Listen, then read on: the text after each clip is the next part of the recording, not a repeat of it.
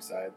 Just take out the mandolin and the voice. The whole thing, really. Alright, let's start the show. Hello, ladies and gentlemen, and welcome to the main event.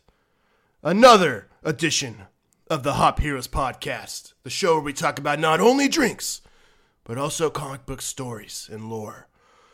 I'm your host, Jordin the Jaw Aerith, and with me as always, we have talented artist and comic enthusiast, JR, the Human Canvas, Gonzalez. God, my name better be cool. This is about to piss me off. Oh, I'm making them up as we go. Yeah, so. how's it going? How you doing today? I'm good, bro. I'm good, brother. How are you? I'm doing great. Fantastic. You're not matching my level of enthusiasm in this intro here. I'd let you do all the fun stuff. I'm just kidding. Oh, this is fun? You think this is fucking fun? This is my life. I'm putting my heart out there for the world to hear. Oh my god. No, we're talking wrestling today for those that don't know what the fuck's going on. But JR, how you been, Brody? Good. It's been a busy week. Got a lot of things done.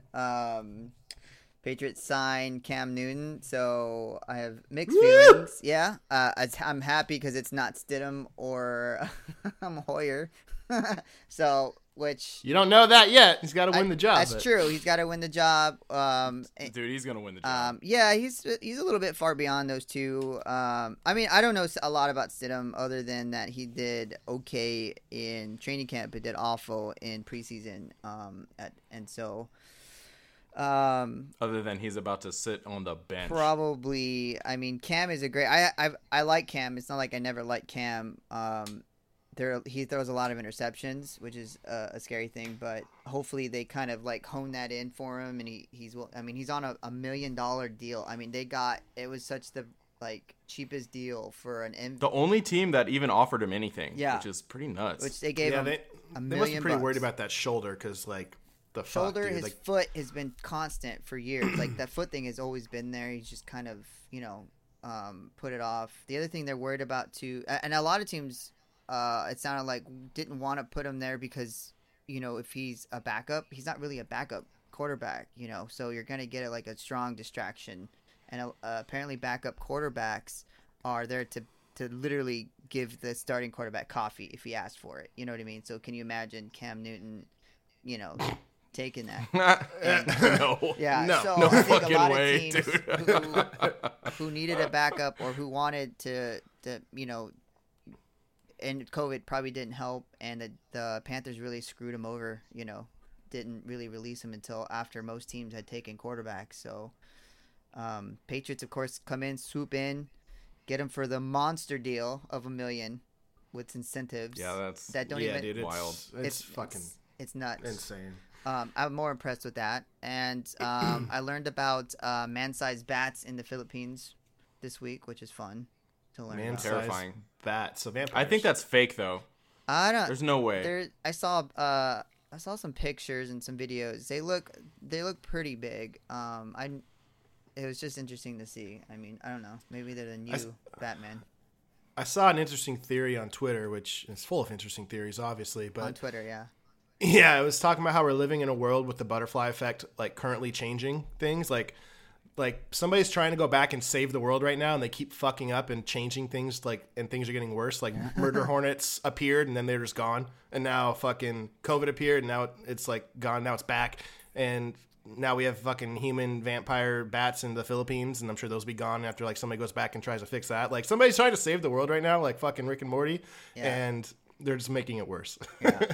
I think that's a good I always thought about maybe writing a story about being able to go back in the past and try and save like things, people, assassinations, but how much would it really like fuck up, kind of like Quantum Leap. Anybody seen Quantum Leap with Scott Bakula? Of course. It's kind of like that, but you back and you save like weird shit to see the effects, and you can show that person like, hey, if I save you, this is what happens, so you have to stick to your plan, which is an interesting theory to say the least. Yeah, it's been done. So let's go to our third host. Our third host of the evening. Return to my Macho Man voice. We have. I was wondering if you were going to go back. the one, the only Zach, the heart, and the hype, Barlow. How you living, brother? Oh, I like that. I like that. Oh, yeah. It's Zach, the heart, and the hype, here to tell you about my day. So, there's zero masculinity behind that. That was so soft and sweet. Like, ooh, here to yeah. tell you. Ooh, I really could go for it, but I feel like it would just wreck my vocal cords. You seem like the background of like Destiny's Child with that, dude. Like, ooh, yeah, let me tell you about my day. Sing it, Queen Bee. It's like a singing wrestler. Oh God, you're the bard. Great. Zach the Bard Barlow. It's changed. There you go. So funny thing just happened. So we just moved to a new area, and it's a pretty bougie area. It's like it's just I've never even been to this place, and I've never lived in a place like this, and I hate small talk. Like, that's one thing about me. Like, I really don't like to just run into randos at the store and be like, oh, hey, how you been for the last 8 weeks? How was your day? I'm just like, bruh, come on, man. Like, if I needed to have that conversation with you, we'd already be having it. You know what I mean? Like, I'm just trying to buy my coffee and get on with my life. I'm not into that type of thing. Alicia loves it, but me, I'm always just like, man, miss me with that. Sure. I get a knock on my door literally minutes before we start recording this. And I'm just like, oh, that's weird. Nobody's home. You know, who might that be? And it's an entire family that's our neighbor. And they have, like, flowers. And they have, like, a bottle of, like, strawberry lemonade that they bought from, like, some farmer's market with, like, a card taped to it. It says, welcome. And they're just like, hey. It's, like, 3 little girls and a little boy and a mom and a dad. And I'm just sitting here, like, by myself. Like, I worked from home all day. Freaking beard scraggly going all. I'm just like, oh, God. Like, Are you wearing pants? I have to, like, snap right into. Luckily, I was wearing pants, but I was not ready for, like, the neighborly cheer that I just had to go through. And they're just like, hey, yeah, welcome to the neighborhood. And I'm just like, thanks, guys. I had to met their kids and showed them the cats to try to ease the awkwardness. It was super awkward. I appreciate the gesture, but man, like, that's some 1960s shit, dude. I know, that's it's still like happening. Meet the Beavers thing. Like, they're just like, hey, howdy, neighbor. None of them were wearing masks. I was gonna ask, were they masked? No, no, of course none not. of them were. Of course not. And it's just like, what are you like? How do you handle that in this COVID situation? You get a hose and you fucking hose them down, bro. It's like, yeah, this is what happens. That's what happens when you come to Barlow State. I'm living in like the Meet the Beavers neighborhood, and so there's that. Have you seen the episode of Sunny where Mac and Dennis move to the suburbs, and they try and live in the suburbs for like a month? No. It's a challenge that Frank bets them that they can't do it, and he'll like buy them a year's worth of rent if they prove they can. And they have this neighbor named Wally, who's this old white man that every single time Dennis comes home, wow, it's a hot one, huh? And he goes, yeah, Wally, is it a fucking hot one? He's like freaks out every time he sees him. It's incredible. So I imagine you could relate to that right now. With the, yes, I can. The old suburb move. But enough about us. Nobody wants to hear about us. We're here to talk about some great comics and some great beer. And this is a very fun and interesting episode because we have Invasion from Planet Wresletopia to talk about today. It's a comic you can only find currently on Comixology. It is coming to paperback soon, hopefully. And the writers are Matt Enton and Ed Kunel. Art by Dan Deschute. And it is from the Starburns Industry Press, which, if you've heard of Starburns, if you've seen Community, you might recognize it. Dan Harmon, the man, the myth, the legend, one of my personal heroes, creator of Rick and Morty, creator of Community, creator of Harmon Quest. He runs Starburns Industry, so this is a pretty cool setup that they've connected with. And Matt and Ed are over at Suspicious Behavior Productions, and they're the writers of this book. And so they sent this over to us to review, and we're trying to get the word out there because we read it, and we'll talk about how much fun we had. And we're also going to be drinking Daydream Hazy Ale, Neon Daydream Hazy Ale from Deschute Brewery. So without further ado, we'll start off with that beverage breakdown.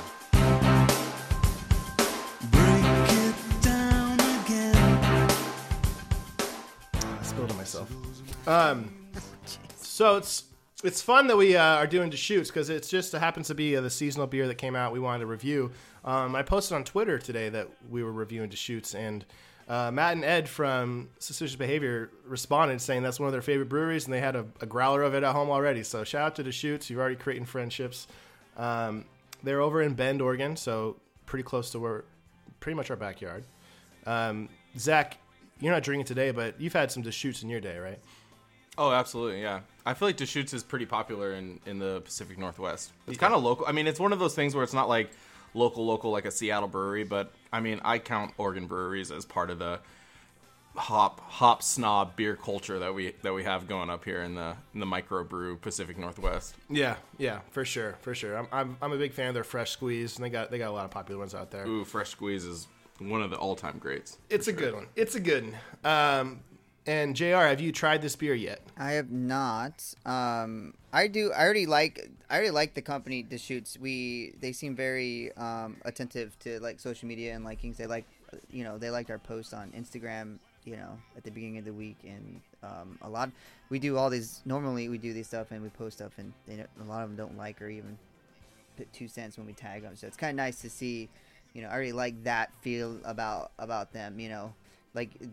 Like Zach was saying, it's a home. It's not in Washington, but it's still local, and they give you that mom and pop feeling with that attention. So I already like it. So yeah, they're big league, but they're not too big league for you. So yeah, they don't got that ego stamped on their label. I think they're just busy, JR. They'll like your comment eventually. I need them to like it every fucking time. Okay, I put a lot of fucking work into social media, and it drives me absolutely. When I don't even barely touch, I don't even have one really on mine personal life. It's all for the podcast. It's all for our viewers and our peeps out there. So the work we put in. So all you have to do to earn JR's love is like a comment, and all of a sudden you guys. Yeah, I was just thinking, I can't wait for him to try this and tell us that this is like the best beer he's ever had in his life. Yeah, he's already a little biased. It's already tainted. All right, it's already like it's got. The love is pouring out of the bottle. I'm gonna let it breathe for a second because last time I didn't let it breathe, and I guess I did. You should really pour it into a glass, man. I'm telling you, it changes. It changes. It does. It opens it up. You should let it breathe a little bit, and this one has quite the notes on it. So.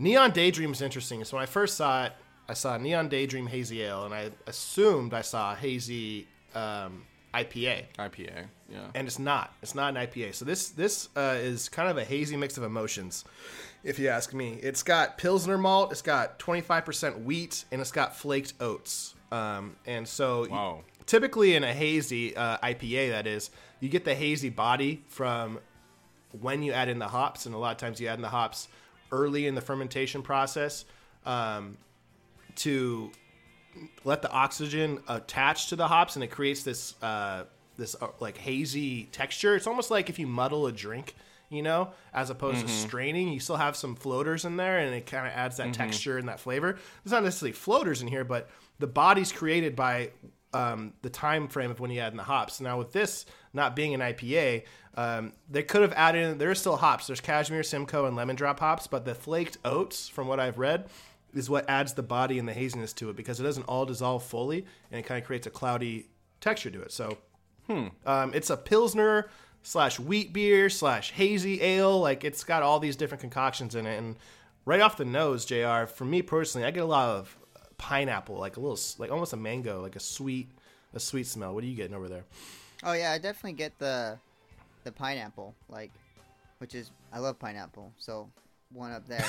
Oh, weird. He likes it. Crazy. Yeah. When I first poured this, and like it has a nice white head when you pour it right, and you ever had a glass of Pog? That juice that you get at the grocery store? No. Nope. Oh, Nobody's had what? Pog. No. Pog? What the heck is that? Pog? You never had Pog? P-O-G? Yeah, it's something orange juice. I think it's passion fruit, orange juice, and guava. It's called Pog. Ooh. Huh. Had it in college all the time. It's a great mixer. But that's what I thought it was a glass of Pog. But then you taste it, and it's a lot more subtle than I would guess from the nose, because the nose is pretty powerful. That's actually, it goes down smooth. Yeah. Like, you get that, like you're right, you're about to smell it, and you feel like you're gonna get that bitter taste, but you don't. You get like this nice smooth, Well, I almost think it's the other way around. I think that you smell it and you think you're getting a sweetness punch with all that pineapple. I'm getting sweetness, but it's not like a punch. I feel it's like not overly. It's not overly sweet at all. It kind of feels like I'm about to taste something bitter, but then it turns into something sweet. So it's kind of like Jordin. Oh, I don't know why you Wow. would assume bitterness, Oh. but Wow. That's pretty good. So JR approves. No, I really enjoy it. I think that a lot of times when you get a pineapple or a mango or these hazy beers, you get a lot of sweetness, and you can only have a few of them. Mm-hmm. And I don't drink the IPAs for the sweetness. The sweetness is an okay touch sometimes if it's done right, but I really like that bitterness and that punch. This doesn't have too much bitterness, but it has a little bit. It has more than a typical Pilsner or a wheat beer would because of the way they brewed it. So it's really sessionable, and it's still crisp and refreshing, so you can drink it. It's their summer seasonal. So Is it heavier than a Pilsner? it's a little bit heavier with that hazy body, but it's really not bad at all. Like, it's like a heavier lager. It's an interesting beer. I've never really had one like it, but I'm a fan, and I think that you could drink a few of these. So cheers to you. Sounds like a Deschute. summer beer. That's the plan, Z. That's the point to this one, I think. And yeah, I'm a fan of Deschutes. All right.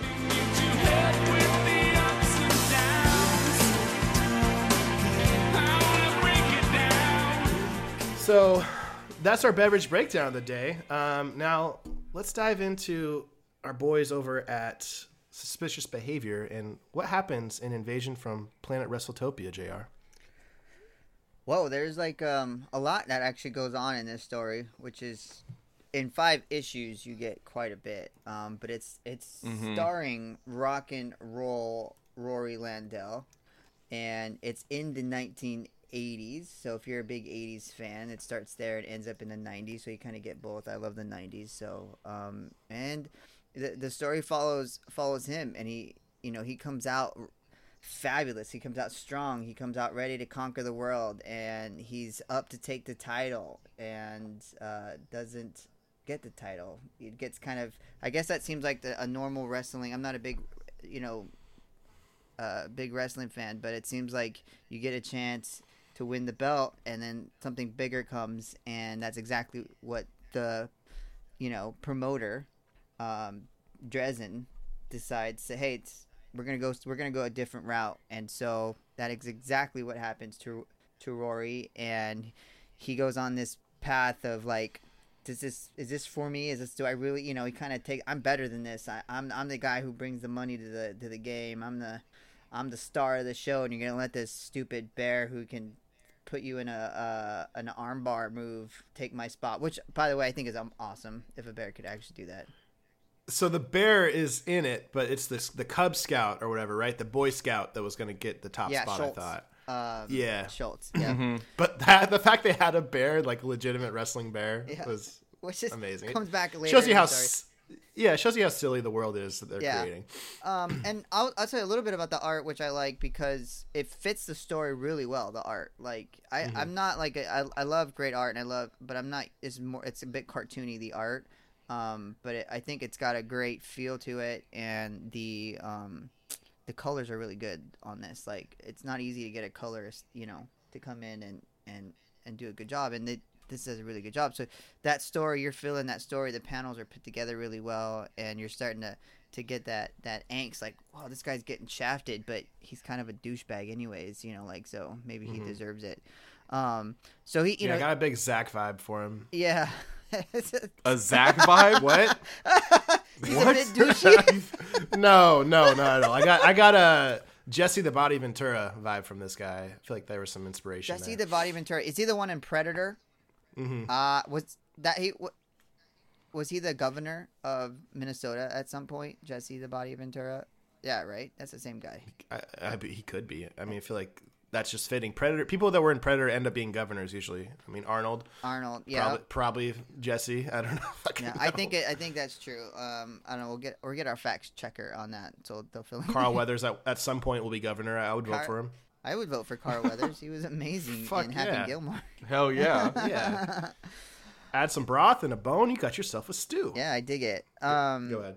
So, yeah, I mean, the story heads that way, and he has a fit, and next thing you know, he's like, screw this. I'm gonna go my own way. He's supposed to do this promotion and like you're in that normal, wrestling promotion, and he's all dressed up, he's ready for the show, and he decides to go another way and claims he doesn't need the belt from this wrestling federation. He's actually the Galaxy champion and throws that out there. And with what's his belt? What's he make his belt out of? A pizza box. It says Galaxy Pizza. Yeah, I'm the Galactic champion. He's the Galactic champion. I don't know. I'd be kind of one thing I love about this so far is their writing on here and the quick names and the they say jive. That's jive. You talking, sir? Cecil. Grade A certified jive. Like I love that. I mean that was really great to see, and I guess I don't know. It'd be kind of really cool for one of us to read it that has that wrestling. The end speed. Who's got? Yeah, Zach, you're up. I love Rory's character because I love how he like rhymes. Yes. He'll be like, Rory, the one of a kind, never commit a crime. Like he's like as I read his like dialogue, I like take on this like persona. I feel like where he's just like flexing in the camera and rhyming and moving around, and I feel like Rory Landell is like a perfect protagonist for this like silly fun story because he's a ham, and it's like perfect, like this wrestling ham who's just like fucking a rapper too. Like it's amazing. Yeah, I love Rory a lot. Yeah, so do I. I love his shirt. Rory's #1 fan that he actually wears himself with I don't know, what is he wearing on his forehead, like a bandana or something, a Rocky bandana. Of course he is. Or a Ryu bandana, but that's kind of the end of book 1. I mean, it was a great read. It's like 25 pages, but you fly through that book. So I was very impressed. This is the first time we're doing an independent book this way. Where writers and artists kind of reach out to us to review. So I've never gone that. I mean, I've gone deep into independent books, but this is like, on the Dropbox status. Like. Yeah, I mean we're this is like almost a guy on the street like, hey, you want to listen to my CD? You gotta give me $5, but and then you pop it in and you're like, oh, it's pretty this good. guy's got bars. This guy's got bars. Yeah, this guy's got some heat. Yeah. Okay. Yeah, I think have you guys seen the movie Ready to Rumble? Yes. Come on, man. Dude, I got that movie. Dude, it's I will rule. I own it too. Dude, you own it too. That's like one of my okay. All right. Yeah. That's like one of Jordin and mine favorite movies. It's like a cult classic. I feel like I asked that because I'm used to people not ever hearing about it. And it's about the king, and his line is, I will rule you. And it's about his fall from grace, essentially. I mean, he's like the world champion, and he's crowns everybody and blah, blah, blah, blah, blah. And then he has a moment where it's kind of a bit of a different story from this, but he ends up disagreeing with the promoter. The promoter wants to go a different way, and he still wants to be the champion, and he ends up getting his beat up, and then he ends up kind of quitting wrestling. And at the end of the first book, you get to see Rory like years later, and he's just like a fat like alcoholic guy who's just like fighting in the dark corners of somewhere trying to just get enough money to drink that night. He's a mess, and like it reminds me of that story so much of that burnout wrestler who lost it all and then needs to like come back and recapture his former glory. So it really hits close to my heart. I mean, I love that movie. Yeah. And that's a great movie. There's a great You scene. took my final conclusion out of my fucking. Did you? No, Zach, God damn it! I had a whole thing lined up, and you just did it. sorry, man. It's okay. Now I agree. you got to think on the fly. Yeah, it's that story. But one thing I love about that movie is they do like an acoustic version of Dancing with the Devil by Van Halen, and it transition when they're in the van. I thought it was Highway to Hell. Oh, nope, it was Van Halen. Running with the devil. Yeah, running with the devil. Yeah, running with the devil. Yeah, you're right. Yeah. You're right. They're like singing with the nuns. Yeah, the nuns and they like hitchhiked. Running with the devil. Man, Dude, the best part of that movie, still to this day, I think, is when he's trying to get a free refill on the Slurpee, and he sticks his finger up his ass as he walks back into 7-Eleven, and he's like, and it's David Arquette and Scott Conn, and he's like, and David Arquette's got his finger up his ass. He's like, why does it look like you have your finger up your ass? He's like, because I do? God, you're fucking stupid. And he walks inside and puts his finger over the lid and puts it in the nose of the clerk. He's like, hey, this smells like shit. Smell my Slurpee. He's like, how'd you get all the way to the bottom, dude? How'd you drink the whole thing? So and power through it. And that makes so much sense why I think we love this movie. I'm not a huge wrestling fan, but I did love that movie. I saw that movie a long time ago, and I loved it because it was so funny. It was so entertaining, and you're starting to get that development of that story, and this one's starting to do the same thing. You know, he goes through that. You could see him. He's coming on the rise. You know, Rory. But he takes a different route. Now he's at the bottom of the pile, and on all that, light years away, you have this race, a planet which I think is an amazing thing. It's literally people who just wrestle. So they're walking around in tighties, tighty underwear and knee pads. And it's like a race of wrestlers. Yeah. Planet Wresletopia. Planet Wresletopia. And at the end, there's a consequence to your actions, which we love in stories, by the way. And that's where the audio gets to, light years away, so it turns out 15 years later, it gets to Manifest Destiny, which is the leader of that planet. And he, the way he talks is he's talking like a promo the whole time, so it's pretty like flexing his shoulders back and forth. All the dialogue is like fucking like stereotypical wrestling dialogue. And it's amazing. I love it. Mm-hmm. So, and Manifest Destiny is pissed because in all those years before, Rory said that he's the galactic champion. Yeah. Mm-hmm. And so Manifest Destiny's like, I'm the galactic champion. Nobody challenges me. And so he goes back to Earth to try to challenge Rory, who by this time is like fat and drunk and like not even over the wrestling hill, anymore. yeah. Well, he's wrestling. He's wrestling for cheap promos with what's his name, Macho, the little Hispanic wrestler with him, Little luchador. Yeah. luchador, and that's in. We're getting to book 2, I guess. He's like wrestling in like dive bars and like just pounding beers in shitty places. And there's one of the wrestling matches he's wrestling for. He has to, the giveaway is a Prowler, like a cheap car. And then we kind of overshot Don, who's like his mentor, his who's the like his coach in the corner of the ring or whatever. Oh, it's Don, like his his mentor, his like the guy that prepares him and his manager, promoter, yeah, and he's like, you banged a hooker in the Prowler they're going to give away. And he goes, prostitution's legal in Nevada. And he goes, we're in Arizona, you asshole. It's just like, there's so many good lines in this. And I just really love the writing. It's super good. And in the second book, they kind of give you a little bit of history of kind of where Rory comes from. They talk about his dad a little bit, trailer park, didn't come from a lot, they're like $500 is like, nothing, like they, it's like all they could come up with, and that's like, feeding their family. And so you kind of see that a little bit, and it does transition to where Rory is like, I mean, he had a bad knee, but his knee's like really bad at this point, and it's popping and clicking. And he's no, I can relate. Yep, I don't have bad knees, but he does, he's no longer in the AWF. The AWF was the, the big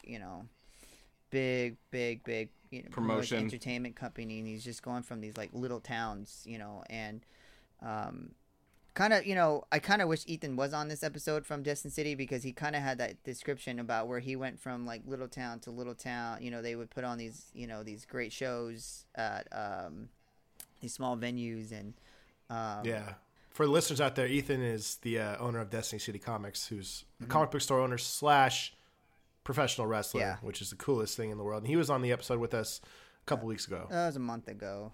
About a month ago. Yeah, we've been flying through. So things have been flying for us here at HH headquarters. A lot of time flies. Yeah, for sure. Got a lot of promoting. Our promoters have been out there, getting us ready for our matches and our wrestling.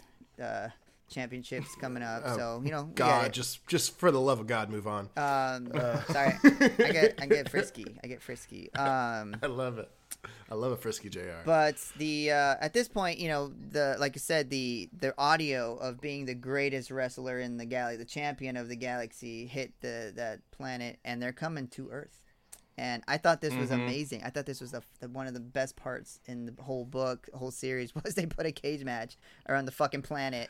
I love that, dude. I wrote that down, too. It was such a good touch. I couldn't even. I was like, did they really put a fucking cage match around the whole? Like, that is amazing altogether. Yeah. That was an amazing concept that they did. So I just feel like in wrestling too, like nothing, the stakes never get higher than like the steel cage. Like that's always like the ceiling of like where we can go is the steel cage. And so them putting it around the Earth is like it's perfect. It's like, all right, the stakes are high. The steel cage is around the Earth. It's just great. It's hilarious. Yeah.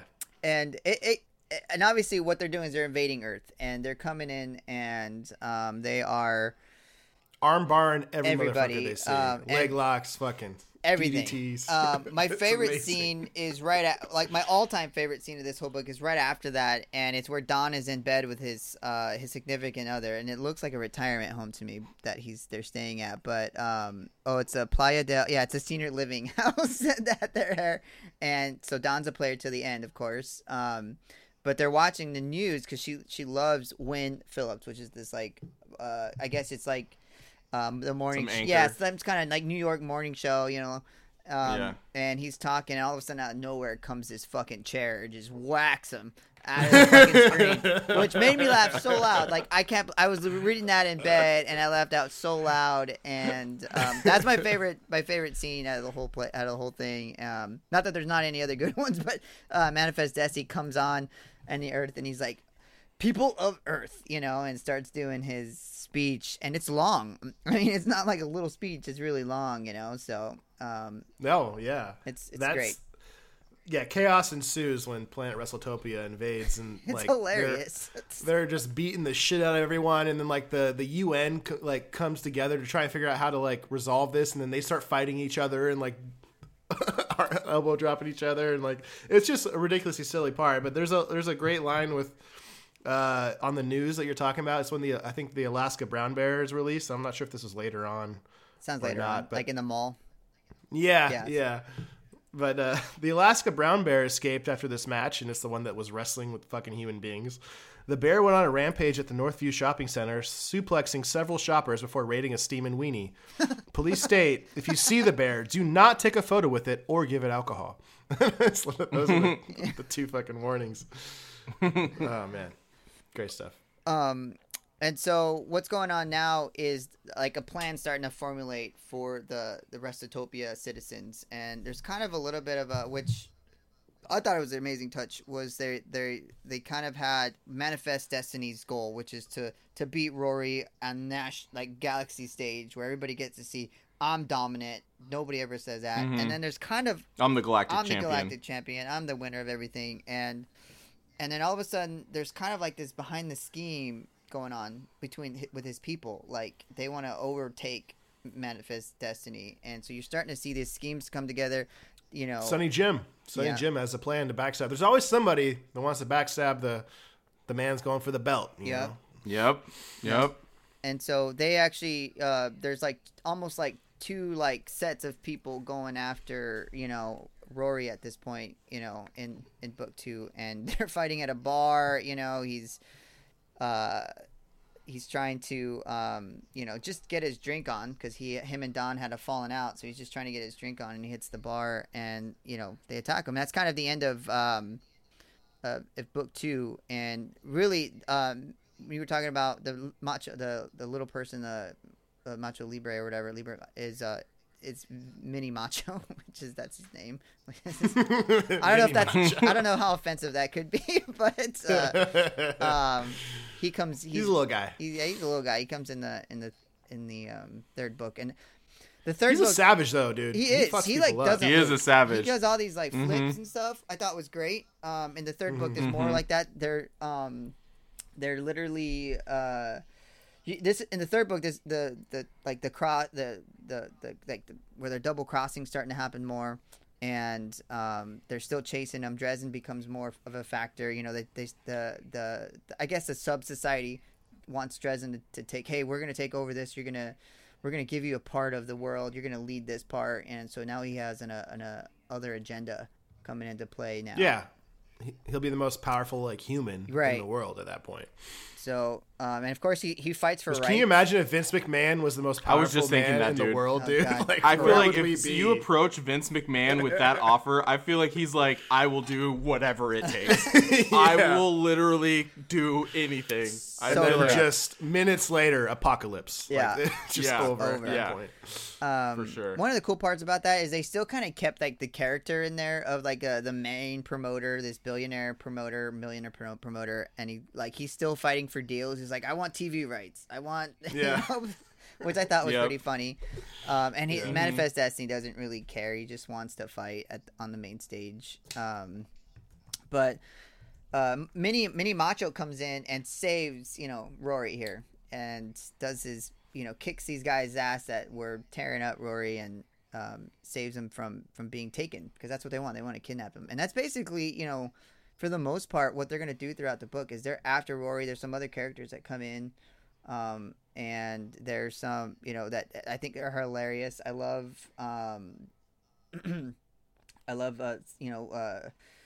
just I love the action in this book. So, I mean, I love that they're kind of on like a journey with these other characters, and and it's pretty fun. It's pretty fun to watch. And obviously this is the world's taken over.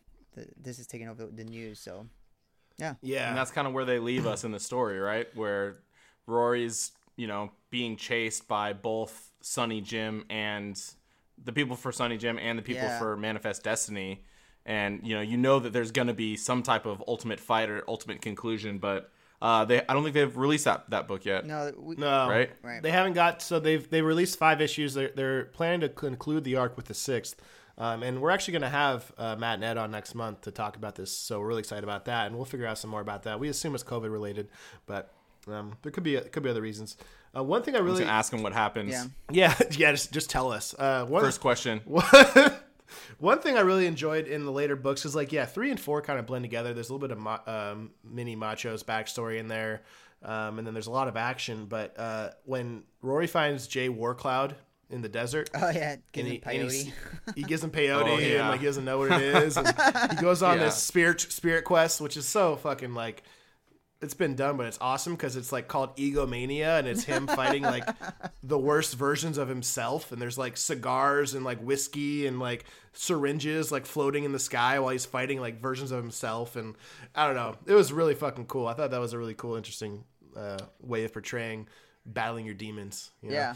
Out in the desert. I love how that he finds out that he just took peyote too. He looks at this Chief Warcloud and he's like, I thought that egg salad was a little bit bitter. And then the guy's just like, yeah, that was peyote. And then the next comic is his eyes getting hella big, and then colors come into the panels, and he's just like, oh shit. It's that's hilarious. Dude, I didn't realize this was a Dan Harmon product. I mean, it's not a product of him, but he's sponsoring it or publishing it but when you read everything, this is so up Rick and Morty's alley, the cartoon theme, the ridiculous characters, the bright colors, the drugs, the alcohol, the women, the time travel, basically. There's so much into it that it's so fun, and a reason why everybody loves that show. So if you like Rick and Morty, I think you really like this comic. But before we go into Craft or Trash, first off, JR, do you have anything more of the story you want to get out there? No, I think it's great. There's some really good scenes. There's a scene where they fight in a water park and they fight down a slide, which I thought was pretty funny. How you got a bunch of guys dressed in wrestling suits and aliens dressed in wrestling. But other than that, it's been, it's just like you said, the last 2-3 issues, they kind of, it's a journey, action, chasing, figuring out ways to get to their destiny, their final destination. So Yeah, and pretty it's good. action that it's not like like it's very entertaining action. It's just hard to explain over a podcast. You just kind of got to read it, you know? Yeah, we don't want to Like, give at that everything point. away. You got to read it and enjoy. I think with any comic book we do, we don't want to give too many details, but there's definitely a lot going on at the end. And you're right, it's not like there's some backstory to the Triple D, which we didn't mention, and why they lost a third D, which I thought was hilarious. He becomes an accountant.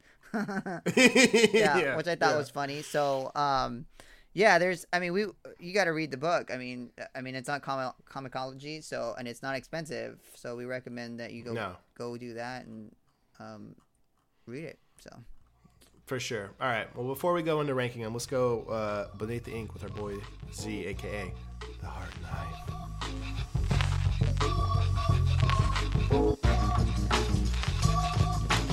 So, for this episode, I thought that one thing kind of stood out to me, and I feel like wrestling is like a unique.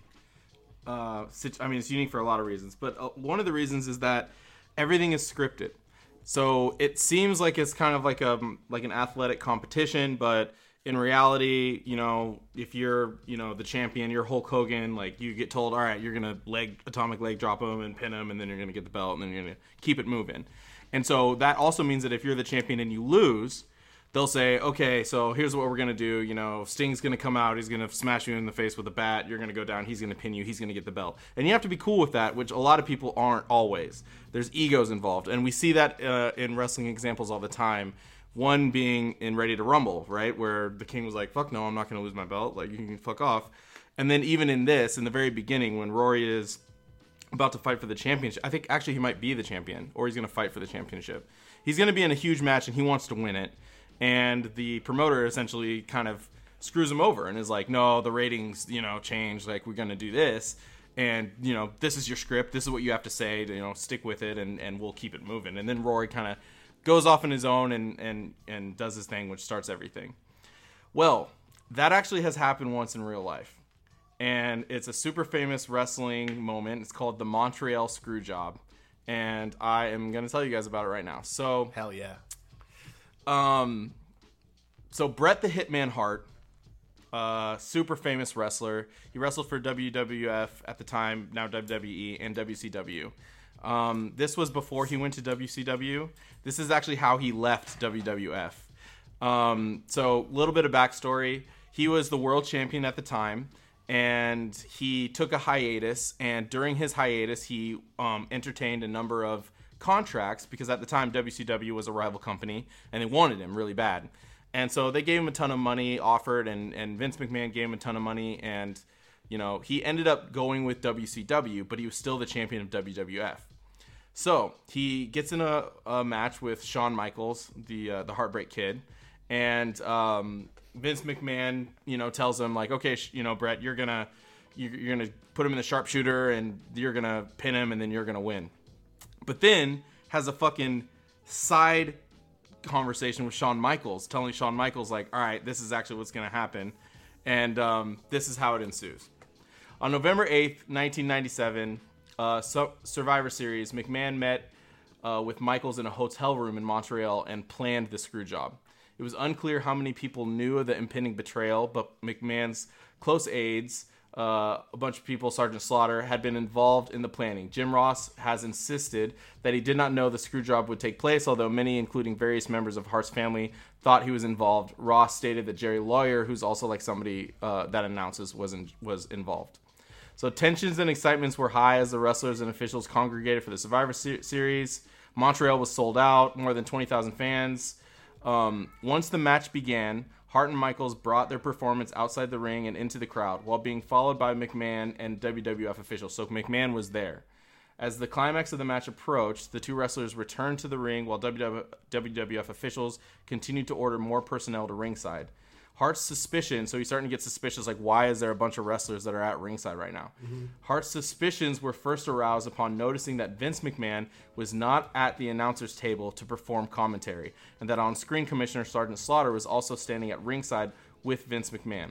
Nevertheless, the match continued as planned. Michaels pushed Hebner in front of him as Hart jumped from the top turnbuckle, sending all three men to the canvas. Hebner was the referee.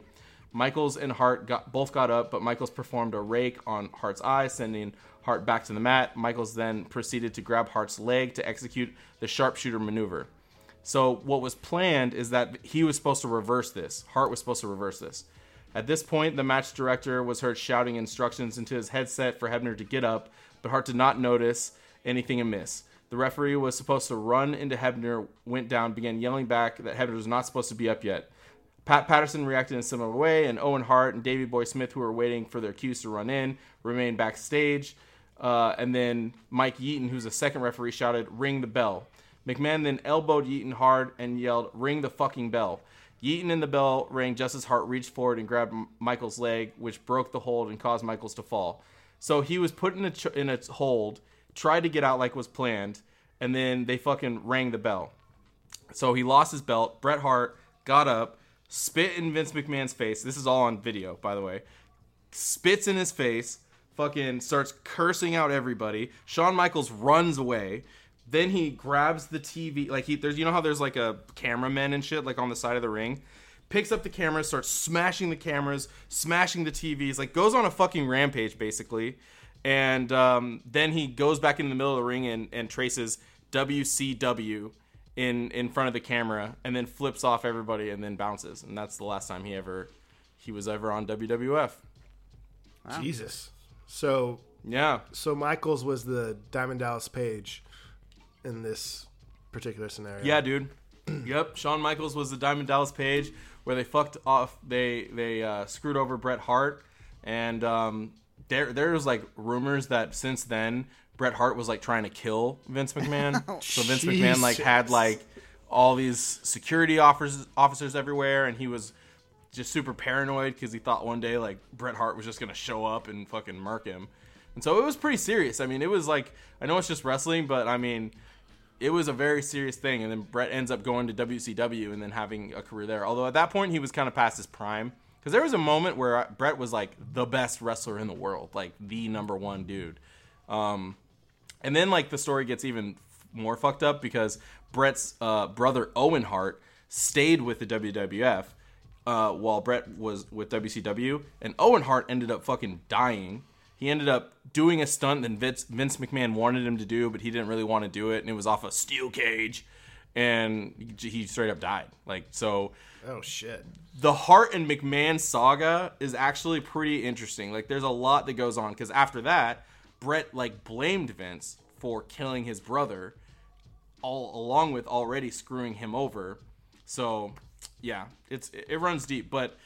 It's like an interesting dynamic, right? Because like if somebody tells you, all right, you're not going to get the belt, and you're in a head case, which a lot of these guys are, chaos can ensue, you know? Well, and it sounds like he was told he was going to get the belt, and then he was surprised by Shawn Michaels not going with the script, which is like what do you think? And it was all planned. It was all planned. Like there had to be another referee that came in. There had to be like Vince McMahon had other wrestlers there because he knew that Bret was gonna fucking rage, and so like it's very much like the scene from Ready to Rumble. I mean, it's pretty much a recreation of that because if you remember, right when it's about to happen, a bunch of dudes start running out of the hall. Oh yeah, and you know if you're Bret, you're in the ring and you're like, what the fuck, dude? Like, why are all these guys? You know, you have to know that some weird shit's about to happen, and so yeah, that's actually based off of a real thing.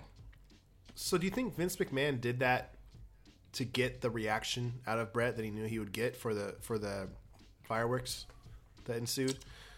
Like, why would you not tell him? I mean, that's the only thing I can think of. I think that Vince McMahon.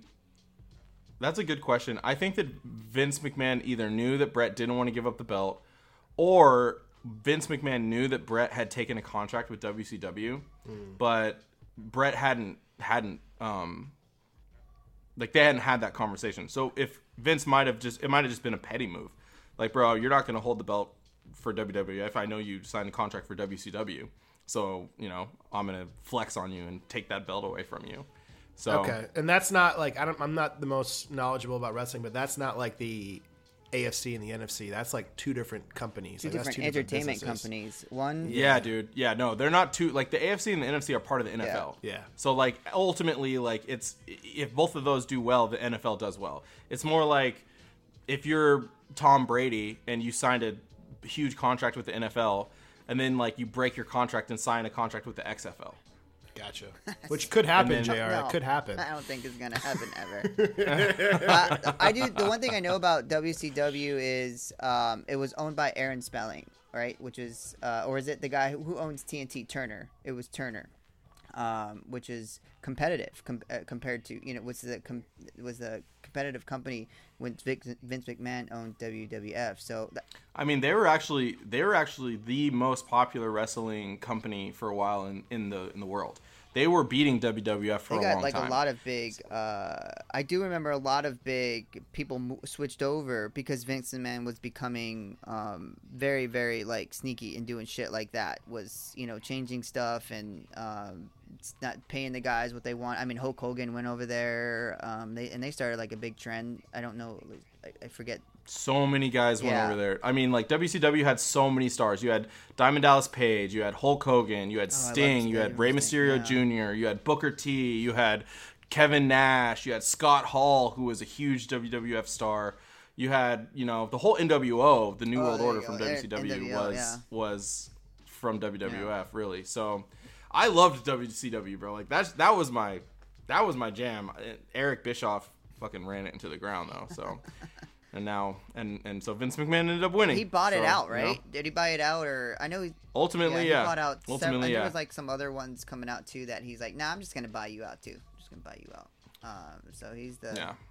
Well, the XFL paid him back in karma, I think, because it's something he invested heavily in, and it's gone. I mean, it's That's gone gone. now. So. He lost out. In that. Yeah. He tried to. Yeah, He so- tried to dip in something that he wasn't even close to dipping in, and that's NFL football. I mean, that's a Good billion-dollar luck taking on business. that Titan. Yeah. Yeah. Good luck. Yeah, good luck going against Yeah. NFL. It's like There's no Cyclops. way. Cyclops taking on Thanos. Like, good luck. I don't know, man. I think Cyclops could probably knock a jewel off his gauntlet. I'm sure he One or could. two. Maybe a couple. Speaking of tights and underwear on the outside of your clothes, it's Cyclops. Oh, Cyclops? Yeah. Yeah. Bro, those actually aren't tights. It's just that he's so girthy that okay. like he doesn't leave a lot of room pants. for them to breathe. Because he can only buy one like size. there'd be sweats on us, but like the girth of him is just Okay. really fills him out. Are we just you talking know? like thunder thighs? Like just like thigh girth? Yeah, dude. Of course. Okay. Because That guy's got quads for days. I don't know if they'd be sweats on me, bro. I got some girth over here up in Anchorage.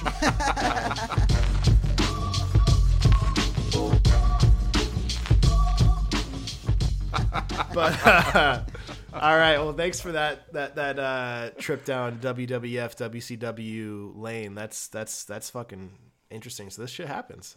All right, well It does. That's our Beneath the Ink. Okay, let's go into Craft or Trash. JR, start us off. I'm gonna give it. Where we at with I this thought one? about this the whole week. I'm gonna give this a 7.3. And it's a great comic.